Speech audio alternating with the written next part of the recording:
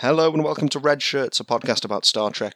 My name's Jake Donaldson, and I'm joined by my erstwhile colleagues, Maddie, Klingon Warrior Churchhouse, and Nathan, clinging on at the rear, Thomas.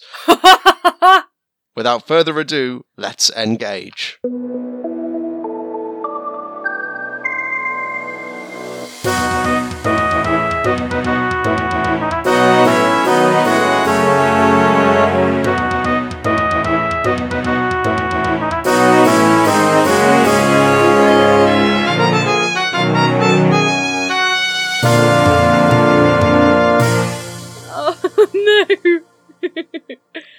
Oh dear.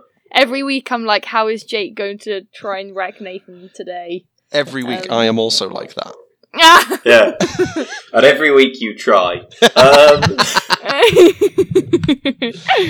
Oh, hello guys. Hello. Hello. How are you? I never ask you how you are. How are you? I'm good. I'm particularly good after watching this episode, which I enjoyed immensely. Well, Nathan's face! Nathan looks like he's gonna commit. I have things to say.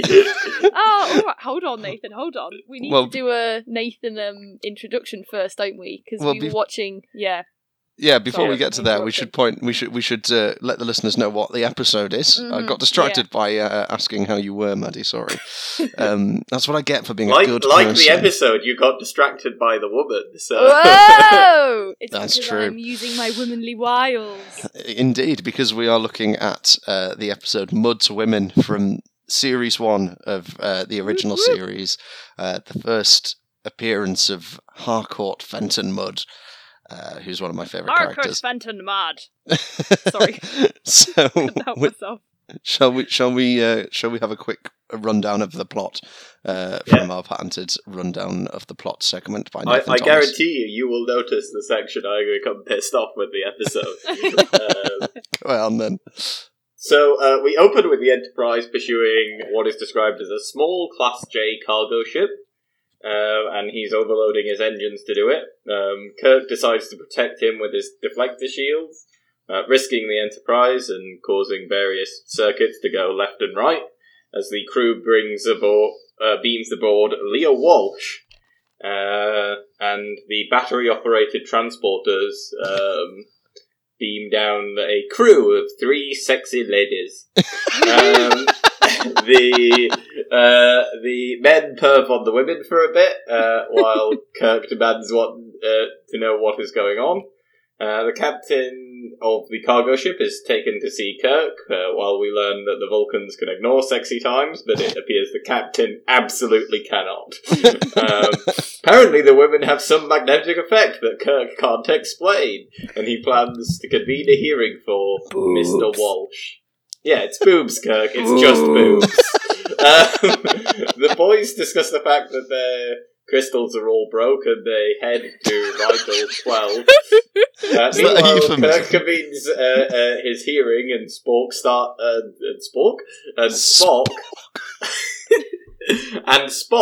starts an 8-track tape, which tells off what we learn is actually Harcourt Fenton Mudd, not Leo Walsh, and reads off his list of charges. Mudd then claims he is wiving settlers, which is creepy as all fuck, and we discover from the computer readout that all of the men are just horny, like there is no strange effect from the women. And once Kirk sentences Harry Mudd, we discover that life support is on batteries, and everyone leaves. Harry Mudd continues to talk shit. Meanwhile, one of the women continues to seduce McCoy, and he notices the medical scanner going all weird, which somehow tells him stuff by playing some weird tinkly music. Meanwhile, another woman breaks into Kirk's quarters and complains of sexual harassment, but it turns out she hates Harry Mudd. Or maybe she doesn't. Whatever. And she can't go through with seducing Kirk. She'll be perfectly fine to seduce someone later, but never mind. Meanwhile, the Bond music plays as the girls reunite with Harry Mudd, and they then have a weird argument where the word noticing the captain is used too much. Before some strange, badly acted, pained motions happen.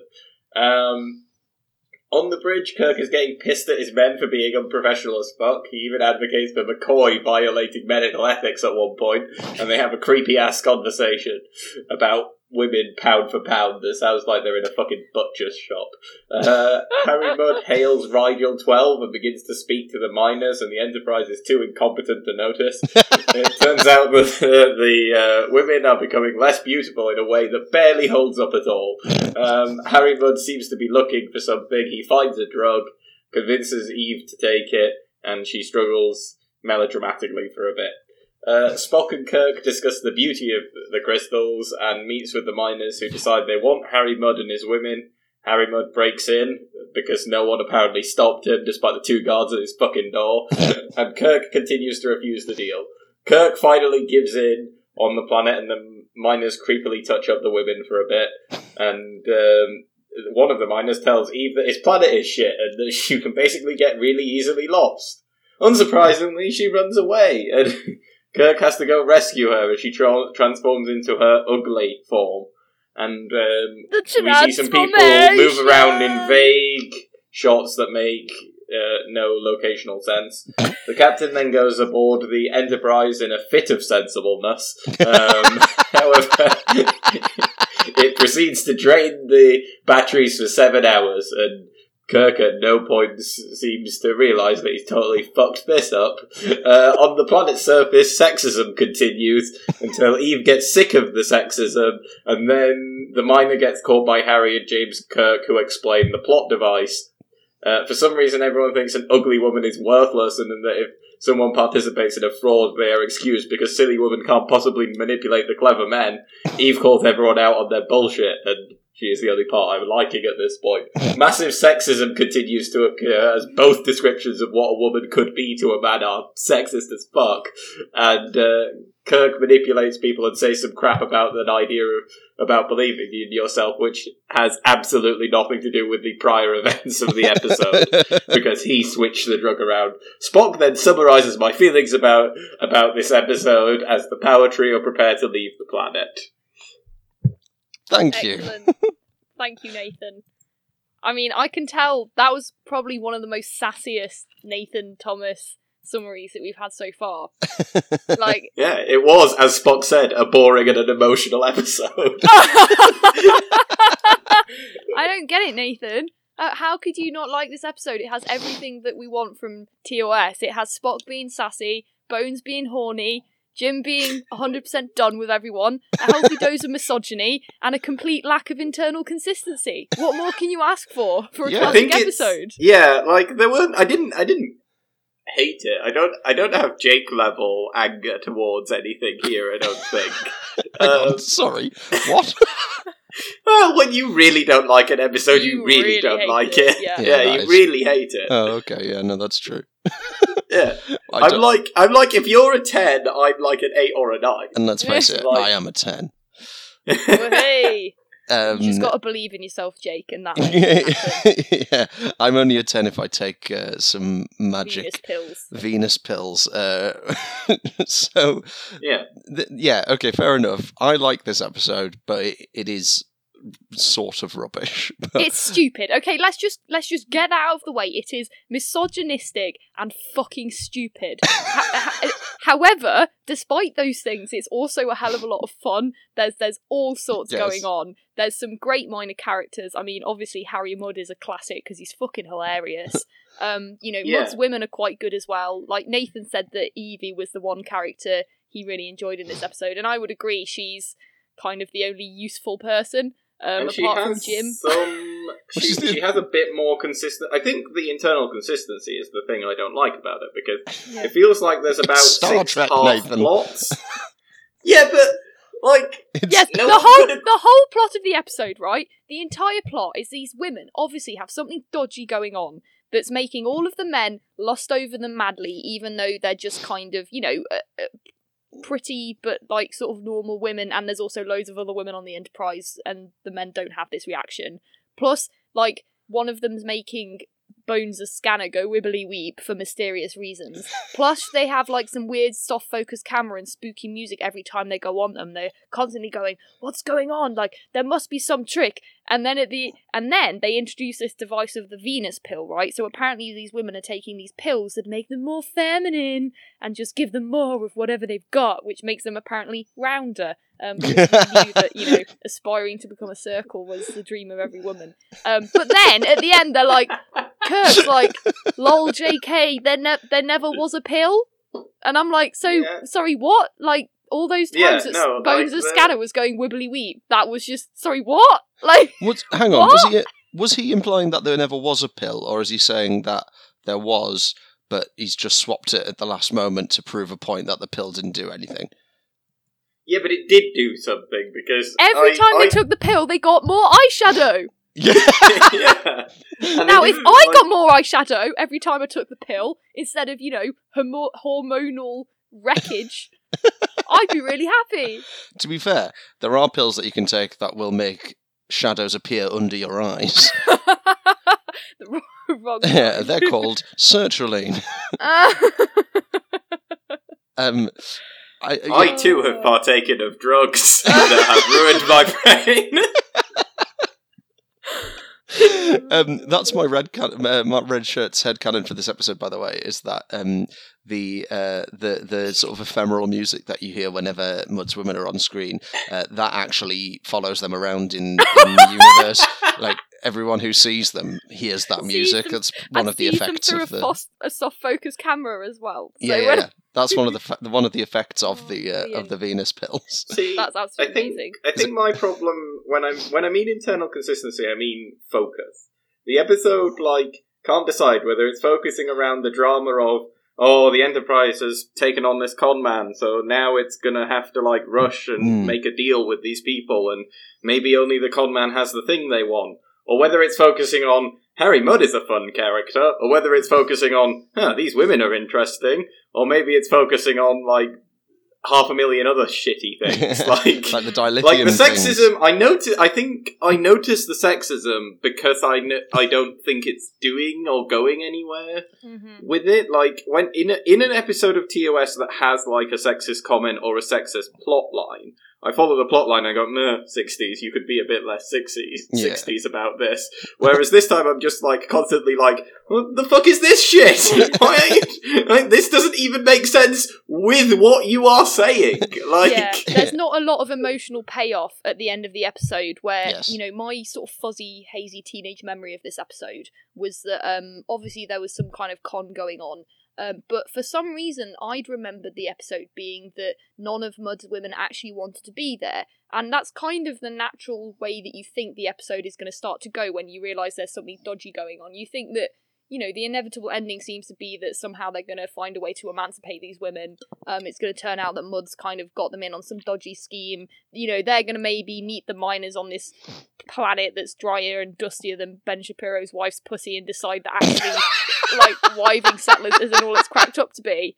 But in reality, no, they just get to the end and they're like, yeah, we do want to go along with it. Yeah, that's it. And you're like, well, what was the point of the episode? What? And why did they be you've got to get us away from Harry Mudd? At one point, and then they're just we're chill. Yeah, exactly. When Evie's I hate Harry, I can't go through with it. I'm like, but then actually, so you think that Harry's told her to go and seduce Jim as part of some evil scheme? But there doesn't actually seem to be any point to her seducing Jim. It's just that she'd quite like to snog Jim. And fair dues, girl, why don't you just snog him? So would I. Yeah, also hardcore Fenton Mudd. This is another thing about his actions in this episode. When he does his big, I'm going to take over the ship, and James Kirk, you'll be taking orders from Harcourt, Fenton, Mudd. And it's a very cool monologue. 2 problems with it. 1, does nothing about it. Yes. 2, he's saying that, and there is an arm's length away, 2 security officers are no, maybe we should immediately report this to the captain. Right, this is a great opportunity to talk about how fucking shit those security officers are, right? Because they spend the entire episode overhearing, at first they overhear all the girls being like, Harry, what happened to you? And he's like, Leo, my dears, I'm called Leo. Guards do fuck all. Again, like Nathan says, overhear him literally cackling demonically about how he's going to take over the ship. Again, do literally fuck all. guards probably also watch all of the women go through their transformation of like, you know, oh no, they're ugly now because they're not wearing blue eyeshadow. Oh, they're so sexy, they have the blue eyeshadow. And again, do absolutely nothing about it. So I think hopefully those two guards got fired. I mean, I don't think we see and then they also like when the miners are like, we want Mudd's women. He's still supposed to be confined to quarters at the point that he breaks into that meeting. So, like, yeah. Oh, those guards are awful. And yeah, but also you're right, Nathan. He says he wants to take over the ship, but that's clearly not what he wants. So, like, what? Yeah. There's no consistent motivation from any of Mudd's actions. It's not like he spends the episode determined to get rich. At first you think he's determined to pull a con on the Enterprise, then it's just, no, he's going to pull a con on the miners. Then it doesn't seem to matter anyway, because they just go along with it for the hell of it. And then I'm just like, well, was there a fucking pillar, was there not? And are you going to take over the Enterprise or are you not? Or are you just going to save that for Discovery? I mean, you're just going to wait. The character arcs for every single character in this episode are, as all women want to be, circles. Nobody learns anything at any point. I'd say that Spock has a lot of his prior assumptions deeply and tragically confirmed. Also, I love the fact that there's a point where Harry Mudd describes Spock as being part Vulcanian. Yes, and Spock makes no attempt to correct him whatsoever. Yeah. Them describing Spock as Vulcanian in some of the earlier episodes is just my favourite thing ever. Second only to that moment. I think it's like in the very first episode, where they're saying something about human emotions and Spock's making some disparaging comment and then he's like, oh yes, one of my ancestors was human. And I'm like, Spock, your fucking mother pushed you out of her uterus was a human.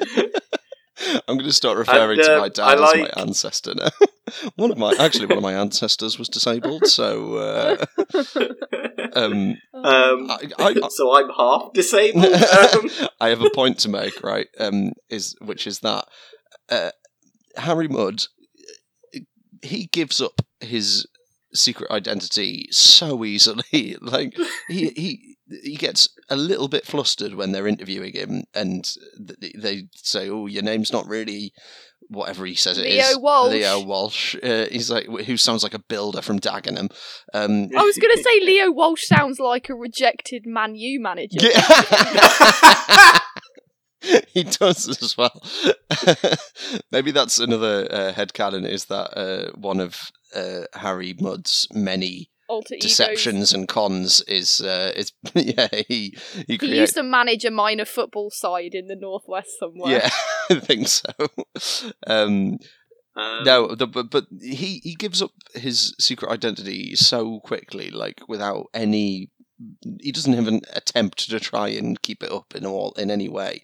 Like, I don't know what, like, the extent to which he tries to keep it up is that he puts on a really bad Irish accent when he first gets there, and then as soon as he gives his real name, he just turns off the accent for no reason. Like, he did, for a start, you don't need to change your accent in the first place because they have no idea where you're from.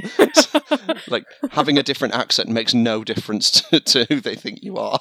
And then when you change it to speak in this slightly weirder kind of plummy English accent that's a bit sort of thespian, it sounds like he's putting on more of an accent than it did when he was just doing the Irish accent first place. Oh god, I didn't even notice. I just thought we had the shitty Irish accent all the way through. Oh, you thought he just changed his... You thought he was just another example of terrible English accents. Yeah, but I've got another headcanon on that point. I thought you were going to say, I've got a terrible English accent. I have got a terrible English accent, but my headcanon is that... So when Harry's giving up all of his identity immediately because the computer says to him, incorrect, in that slightly threatening robot woman voice, my headcanon, because Spock's operating the computer, my headcanon is that computer actually has zero lie detector capabilities whatsoever.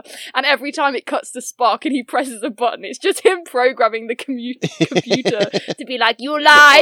To try and intimidate you into telling the truth. I do want to say that I love that scene. That is one of the things I enjoy about that episode. Like, the like, ship's hearing scene is so funny because, like, just like, it shows off Mudd so perfectly because it's like, when the machine is revealing all of his lies, it's just like, what does he call it? Damn tin pot machine! Like, how are you going to trust this tin pot machine over the words of a flesh and blood man? And I'm like, you're flying through space in a spaceship, Harry. Like, computers are good.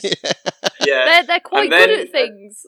And then another thing that I love in that scene is like they don't like ask the women any questions, but Kirk does ask for like a bunch of readings and then a bunch of reading on the men, and the computer starts revealing like a load of embarrassing facts, and Kirk just goes, "Yeah, strike that from the record." That's too. And I literally, my headcanon is that there is no like legal or military reason for that other than Kirk is like, oh, that'll go in a ship's log and I'll have to have a really embarrassing conversation with an admiral. I do not want to be talking to Commodore Stone about this. I think absolutely. So like the camera pans across. There's like Bones, for some reason Scotty's there, and then there's also Farrell, some fucking useless pilot that I swear to God I've never seen in any episode before since, which is a good job because he's even more shitty than Lieutenant Bailey, right? So the camera's slowly panning along them, and they're all like wiping their faces and gurning as the computer reads out like raised heartbeat, increased perspiration, increased respiration, and then it just cuts over to Mr. Spock, who just spends the entire episode pulling the most marvellous expressions of like, these horny humans are ridiculous, like with his pink and purple eyeshadow. Like, oh, it's so funny. I have another headcanon suggestion, which is that go for it. That Kirk actually cuts off the computer and gets it. Yeah, because he says like that's enough or something like that to the computer. I think he does that. I think he does it because he knows that it's going to continue, and the next thing after like raised blood pressure and increased perspiration is just the computer's just going to go massive hard on, and it's just going to tell everyone about how erect they all are. And oh my God, that's so true. And he's just like, no, we don't need to know about strike that. Strike it from the record, Spock. Oh my God. Yeah. Can we talk about the facial expressions in this episode of all of the men when the women come to them? I mean, everyone's facial acting was so hilariously over the top. Like, the moment the three women appear on the transporter pad and they're all pulling this, like, ridiculous Charlie's Angel style pose as well. Like, they're all in like separate. Yeah, they're all in like, oh, I am Venus de Milo. Oh, you caught me with my bathing. Even funnier than that is that their ship was just like, they got beamed out in the middle of an explosion and they were still like, oh, best adopt the pose for when we arrive. Yeah, their hair and makeup was still perfect, even though they've just been in an explosion. They're giving the come hither eyes so intently throughout this episode that it's hard to tell whether they want to have sex with the men or just stab them. Those are the two things. That's the two things women want. The three things that women want, have sex, stab men, become circles. Yeah, correct. Jake has solved the feminism. That's it. Anyway, so they appear on the transporter pad, and then Bones' face, immediately, Bones just pulls this ludicrous expression of just being massively fucking horny and losing absolutely every shred of professionalism that he's ever had in just half a second. It's so funny. And then that continues. And then Farrell, this useless navigation guy who sits next to Sulu where Chekhov will sit in the second series, he actually at one point stumbles into a wall because he's so overcome with arousal. His eyes are like bugging out from either side. Well, like, Sulu's got to like bring him into the bridge at one point and like sort of guide him and sit him down and say it's going to be okay, Farrell. Farrell, by the way, who looks like an actual skeleton. I know, Farrell looks like a skeleton, and Magda, one of Mudd's women, looks like the biggest Karen I've ever seen in my life. Yes, she does! I've named her Karen in my notes. I have as well. So of the Mudd's women, we've got Barbie, we've got 60s Elvis Presley's wife, and then we've got Karen. That's what they look like. I reckon there's a Karen in every episode of TOS if you look hard enough. I reckon there'll be behind every great man in TOS is a great Karen. Jim's just dying to release his inner Karen at all times. Uhura's not a Karen. No. Yeah, but she is. But like the way you were saying that behind every great man, James Kirk is a great man, and Uhura sits behind him, like physically behind him.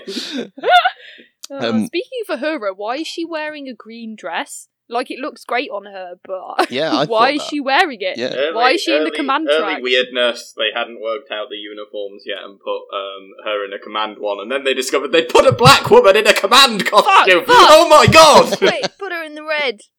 I would have loved to have seen Uhura's reaction to the kind of heteronormative shenanigans going on, because she would have done some serious eye-rolling if she'd had any screen time to say anything she would have shot everyone. That's what she does in the animated series episode where this exact plot happens. You're right. Uhura would have immediately shot Mudd's women, like confined them to quarters. Harry Mudd would never have been seen of again, ever. Like, just for that's it. He would never have come out of his quarters ever again. And then she would have beamed down to Rigel 12. She would have beaten the miners about the head with a frying pan. They would have immediately given her all of their lithium crystals, and the episode would have been over in 10 minutes. I was going to point out that of all of the TOS and TOS crew episodes that we've done, so TOS, the animated series, every single one we've looked at has revolved in some way around women making the men bad at their jobs, and then some other women having to do something to fix the problem, right? Like, because, and also, I've just thought about this now, but in that episode, in Lorelei Signal of the animated series, when they go to the planet that's run by women and they're trying to suck the energy out of men through their dicks, as we decided was headcanon, that planet was called Rigel 10, and the planet that they go to on this is called Rigel 12. So I reckon that and isn't Rigel another one, the one that they go to in that episode of Enterprise that we watched? Ooh, yeah, where they meet the Saruman, the Saruman. I may have gotten the planet wrong from the animated series, but no, you're dead right, because Rigel 7 is where the fucking Simpsons where Kang and Kodos come from. Yes, we did. We discussed that, didn't the we? Rigel system is heavily populated, and by some bizarre coincidence on this show, we're picking episodes that refer to Rigel 7. It's mentioned in a shit ton of things. Yeah, I reckon that. It is the place from Enterprise. It is the place in this episode, obviously, we're certain about that, but I don't think it is the one from the animated well, I series. want to suggest that it is. That can be a headcanon as well.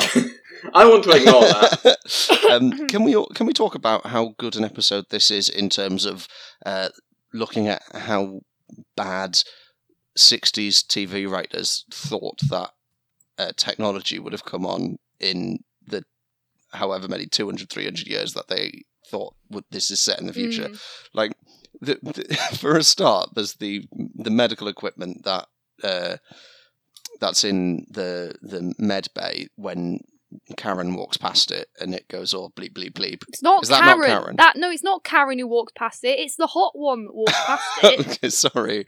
Well, when the hot one. The one that looks like young Morticia Adams. Yeah, she does. That's a good point. But when she walks past it and it goes all like, essentially all that happens is that two little red dots come up on the screen and start bleeping, going bleep bleep bleep bleep. And you're like, and that is supposed to be like the pinnacle of medical scanning technology.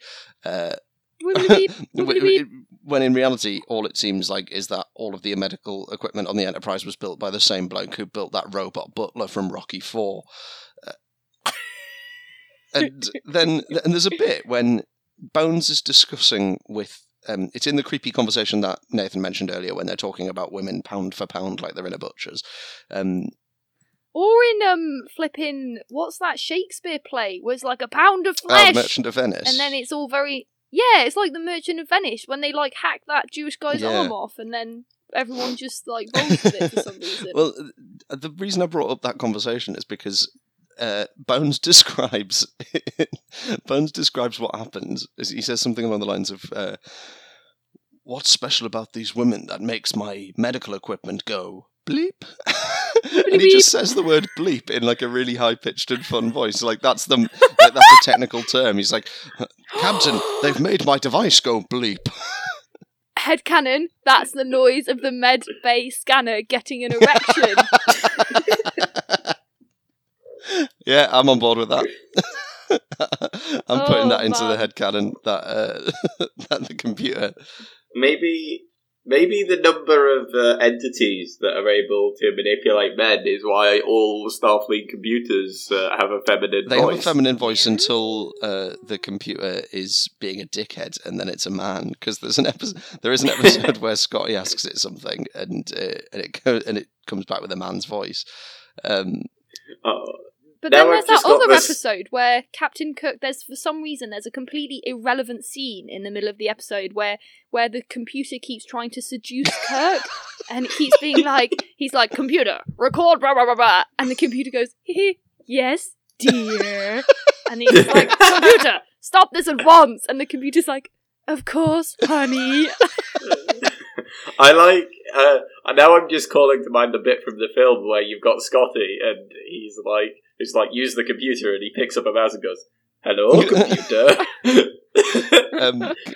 You were saying, Jake, that, like, of all, you were saying that there are so many episodes in Star Trek, in the old Star Trek especially, that just revolve around women are sexy and make men cannot be in control. Do you think we could say something intelligent about how that obviously, reflects the massive social anxiety at the time of the largely male writers, probably about women entering the workforce and just, female emancipation in general, that these slutty women were walking around in their miniskirts and their sequins, and how can men be expected to, like, not rape them if they just exist? Nah, it's a show about space, isn't it?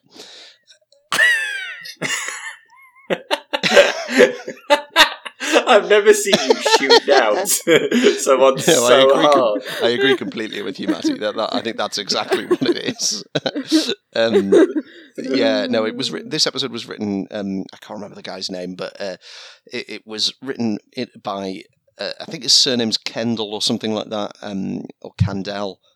But it was written by him and Gene Roddenberry, and then Gene kept rewriting it, which is why I think some of the plot holes and sort of weird lack of internal consistency, I think that's come from the fact it keeps getting rewritten. Yeah, I saw that, like, Gene wanted to focus on the women, and the other writer you mentioned wanted to focus on Harry exactly. Mudd. Oh dear. Which explains a lot.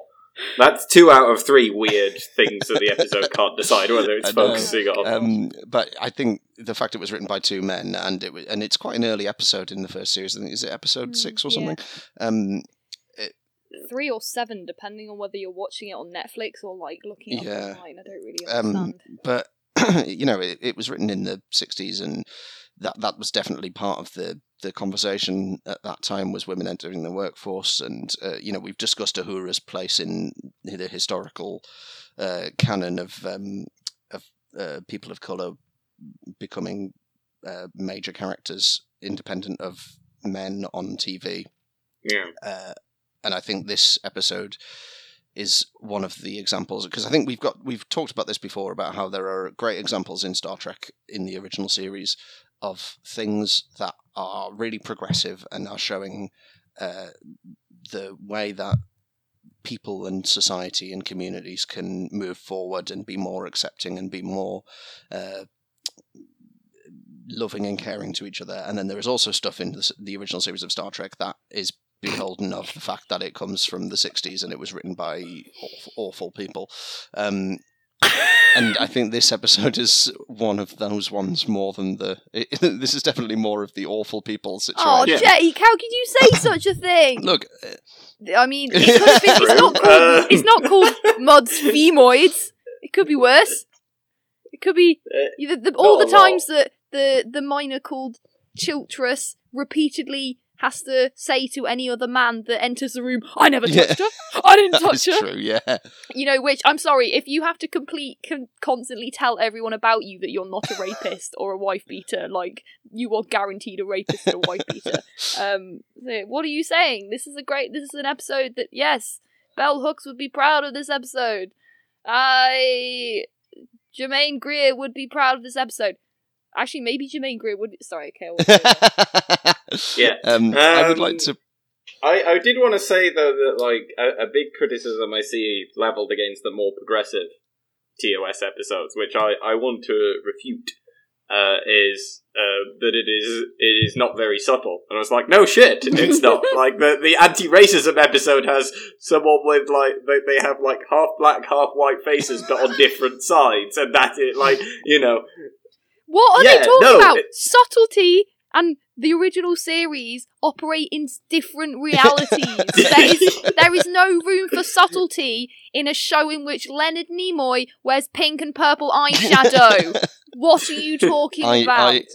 And Harry Mudd in this, like, he beams in and he's like, and you're like, he's wearing an earring and a cowboy hat, and he has a curly whirly moustache. Yeah, he's either a villain or he's gonna sell you a mini necklace. Yeah, I was gonna say, now that we're talking about the minor and the sort of slightly Chiltress the rapist. Yeah, and the weird bit where the episode stops being Star Trek and turns into Look Back in Anger by John Osborne. I know, it turns into like a 1950s kitchen sink drama, and there's just no explanation and no rhyme or reason, and you're expected to presume that while this domestic argument is going on for however many hours, like Jim and the ship are just going overhead, still scanning the ion storm and draining all of their power. Well, like, they don't bother to contact the ship. For the listeners' benefit, if you've not watched it, there's a bit at one point after is he called Childress or Children or something like that?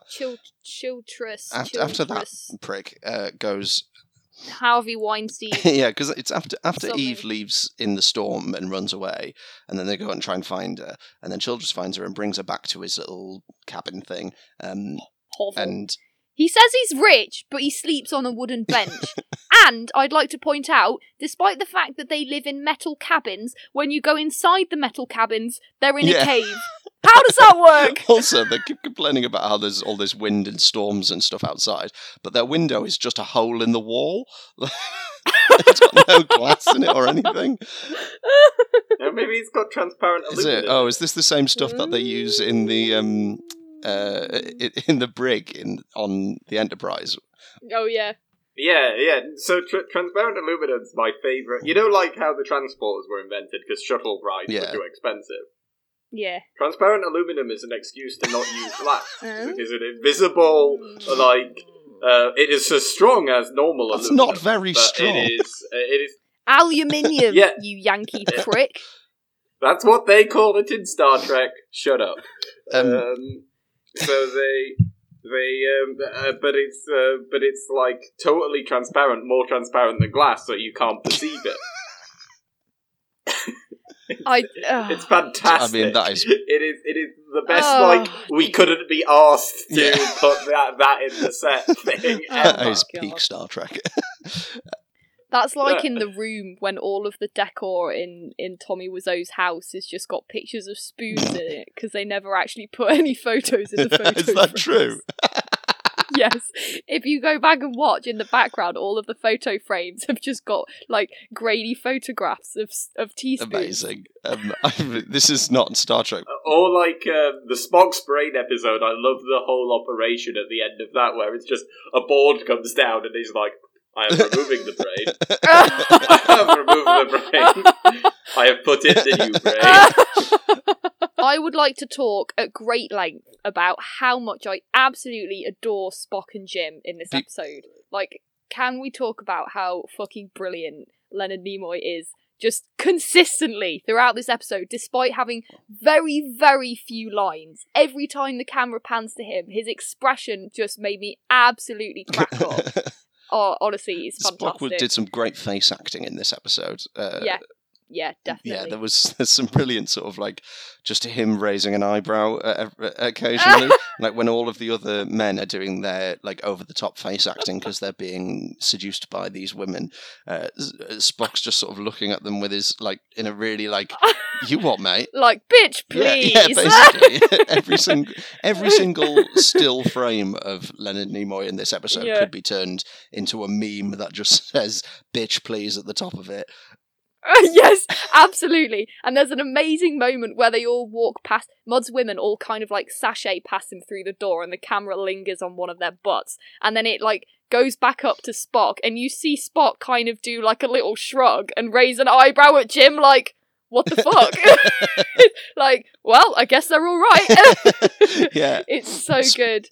And even when Bones and Jim are having their bizarre conversation where Bones is like, but are these women any more beautiful than other women you've seen? Pound for pound. What? That was a terrible voice. But then it keeps cutting back to Spock, and you can see his like barely contained smile at how absolutely ridiculous these horny human men are, and how completely incapable they are of remaining professional and working out. Well, some of my favourite face acting in this was when George Takei is pretending to be a straight man turned on by a load of women.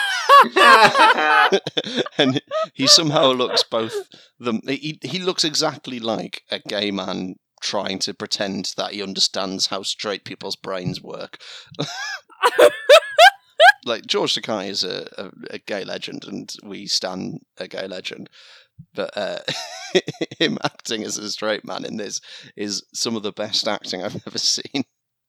Yeah, he very quickly sort of shuffles his navigation buddy, Lieutenant Farrell, back to his chair, and Farrell's like, "Oh, you know, those women, they're so attractive or whatever," and then Sulu's just like, "Yeah, I'll say," like, "Sure, yes, bros, I am real hetero." When I heard him say that, because he uses the phrase like you said, "Yeah, I'll say," but I thought they'd like overdubbed, like I thought they'd gone back. You know how like George Lucas in Star Trek, Star Wars even. Oh God, that's the worst faux pas I've ever made. When George Lucas in Star Wars goes back and tinkers with his old films, and he adds like extra sound effects and new like little lines and things in the background, I thought they'd done that with this, and they'd added in Sulu saying, "Yeah, I'm gay," and they were trying to like retcon it and make it like because in Kelvinverse they imply that he's gay, I think, don't they? Yeah, which George Takei was really unhappy about. And ironically, yeah, he was really unhappy about that. He was like, Sulu's not gay. That's so actually, we're all wrong. Sulu was being totally, like, you know, on board with it. But I do like your idea that there was some, like, weird throwaway line there. A la, you know, "I'll protect you, fair maiden. Sorry, which was Uhura's excellent line from The Enemy Within. Can we talk about the bit where in the kitchen sink part of the episode? I've got another gay. Sorry, okay. I just want to say I've got another gay comment before we move on. You've always got a bloody gay comment, haven't you, Maddie? Before we move on to the audacity of the heterosexuals, I love the bit near the beginning of the episode where Spock's in the turbo lift with Mud and the three women, and Mud's like, "Oh, you're a Vulcanian, aren't you?" I'm not going to try and do this Irish accent because I'll rightfully be shot. And then he's like, "Ooh, do you like the look of my lovely ladies?" And he's like, "Oh, do they not affect you at all?" And I'm like, "Mud, he's wearing pink and purple eyeshadow. Read the room. He's not affected by women." What? I have a question. Why don't they have that effect on Harry Mudd himself? I guess he's just used to them. Would they have that effect on a gay character? Because we don't know, because there aren't any gay characters in Star Trek prior to 2017. So are we meant to believe that Harry Mudd might be a homosexual man? Because he is wearing a fantastic earring. Well, he does end up with a wife that he doesn't. Oh, right. Yeah, Stella. He's constantly trying to run away from Stella, so that might be a point. It's like the opposite of a streetcar named Desire. Yeah, there's something to be nice, very, very classically niche. There's something to be said Red for Shirts the fact podcast, that, like, classically niche. Or just you. That should be your new Jake Twitter Donaldson, bio. classically niche. In the kitchen sink drama part of the episode, when Eve cooks the miner some food and then complains that she couldn't scrape out the leftovers from his previous cooking from the pan. And he's like, oh, well, there's no water. I don't have a well, so I can't wash them. And then she says... God, imagine how much he stinks. She says, why don't you hang the pans outside and let the sandstorm sandblast them clean? And then she says, or hadn't you thought about that? And it's like, no, he had, because who the fuck would think about that? Who on earth has that idea? No one in the world has ever cleaned a pan with a sandblaster. Hang on, just because you are dull and uncreative and don't think outside the box like Eve, that whole scene though is just dreadful because it's clearly played for like in a way that I think this is what is going on. It's played in a way that I think is supposed to appeal to audiences in the 1960s as being oh ha ha ha, look at this, battle of the sexes, but really there's an underlying tenderness and it just shows how ultimately compatible they are, that they have this fiery spark between them, whereas to a modern viewer it's just like, well, this guy is obviously a woman beater. And she's about to basically chain herself to him. Yeah, it's very honeymooners. Yeah, Maddie, you sounded like you had an important point you wanted to make before we wrap up. Yes, I wanted to talk about the fact that I was concerned that for right at the end when the miners suddenly realise that the women are ugly because they no longer have eyeshadow on and just look like normal, attractive women. I was like, isn't that hilarious that is identical to the attitude of all modern-day YouTube influencers who are like, makeup is fake! Makeup is a lie! I married this woman and I thought that her eyelids were made out of solid gold and her lips were the same shade as this peony. What do you mean women don't look like that in real life? Oh my god, next you'll be telling me that her hair isn't bright blonde because I can see black bits at the bottom. Wait, Maddie, your hair is not the fantastic array of blue it currently is. I know, I'm actually doing this in order to lie to men, so I can entrap them with my wicked wiles. I wish I had the bravery to have cool hair. I agree with you though, that is... Look, not you, Thomas, but... Oh. With you're the spawn of criminals. We can't trust you. No, I agree with you, Maddie. That there's that sort of. It's obviously made for underlying narrative of like women are worthless if they look like normal human beings, but also they're slutty faking it bitches if they dare to make themselves look pretty in order to live up to the unrealistic patriarchal expectations of society. Sorry, Jake, I just... No, it's fine, but I agree completely. How dare you? Men are speaking. But also the sort of the weird nonsensical conclusion to the episode where she takes the placebo that Kirk gives her, and then Kirk does that weird speech that makes no sense about how it's actually self-confidence is what makes you attractive. And you're like, well, yeah, self-confidence is a thing, but self-confidence won't... that's not one of the 7 signs of aging. Like, you can't... Yeah, if self-confidence doesn't give you like false eyelashes, which he very, very clearly puts on. When she takes the gummy bear or whatever it is. If self-confidence made you look more like a sexy woman, then no one would ever get sent off of Drag Race. Like, every single character, every single drag queen in RuPaul's Drag Race is the most self-confident person I've ever met in my life. It does make no sense though, because like also just from a stupid point of view on the TV, like on a TV show, she takes the placebo, which has no physical effect on her at all. It is a gummy bear, and then she turns around and she's suddenly wearing new makeup and her hair's been done, and like this pill, if it does exist and it can do that to you, is like the Star Trek equivalent of that gun that Homer Simpson invents that shoots makeup into the faces of women. Yeah, like, I wish that all I had to do was eat loads of gummy bears and then I'd immediately grow a full face of makeup and have a magnetic effect on all of the men around me. I mean, if it was that easy, don't you think that feminists would have taken over the world a lot sooner. If it was that easy, feminism wouldn't have to exist. I think you're both incredibly magnetic and attractive. Thank you, Nathan. That's so sweet. Oh. It is bullshit that she then decides to just marry. Hang on! You didn't say it back! You just go, yeah, well, it is bullshit that she... I told you! I'm only out to kill men, have sex, and turn into a circle. I'm not here to compliment you. I mean, fair.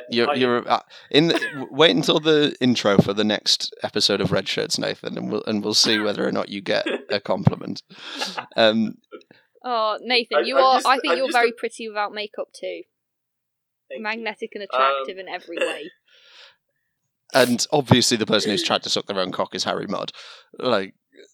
Obviously. Yeah. I reckon he's probably got some pill that's made him succeed in that. To be fair, he's tried hard. He's not just giving it a go once casually. He's dedicated time and investment and cost into making sure that he could suck. I reckon so. Yeah, and if it's not him, it's that.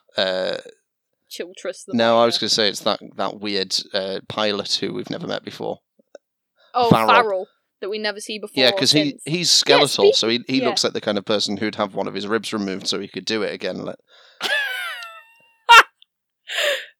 Okay, great. Well, I think that's everything for the first Harry Mudd episode, and excitingly, we are going to do another Harry Mudd episode next. Have we decided which one we're doing?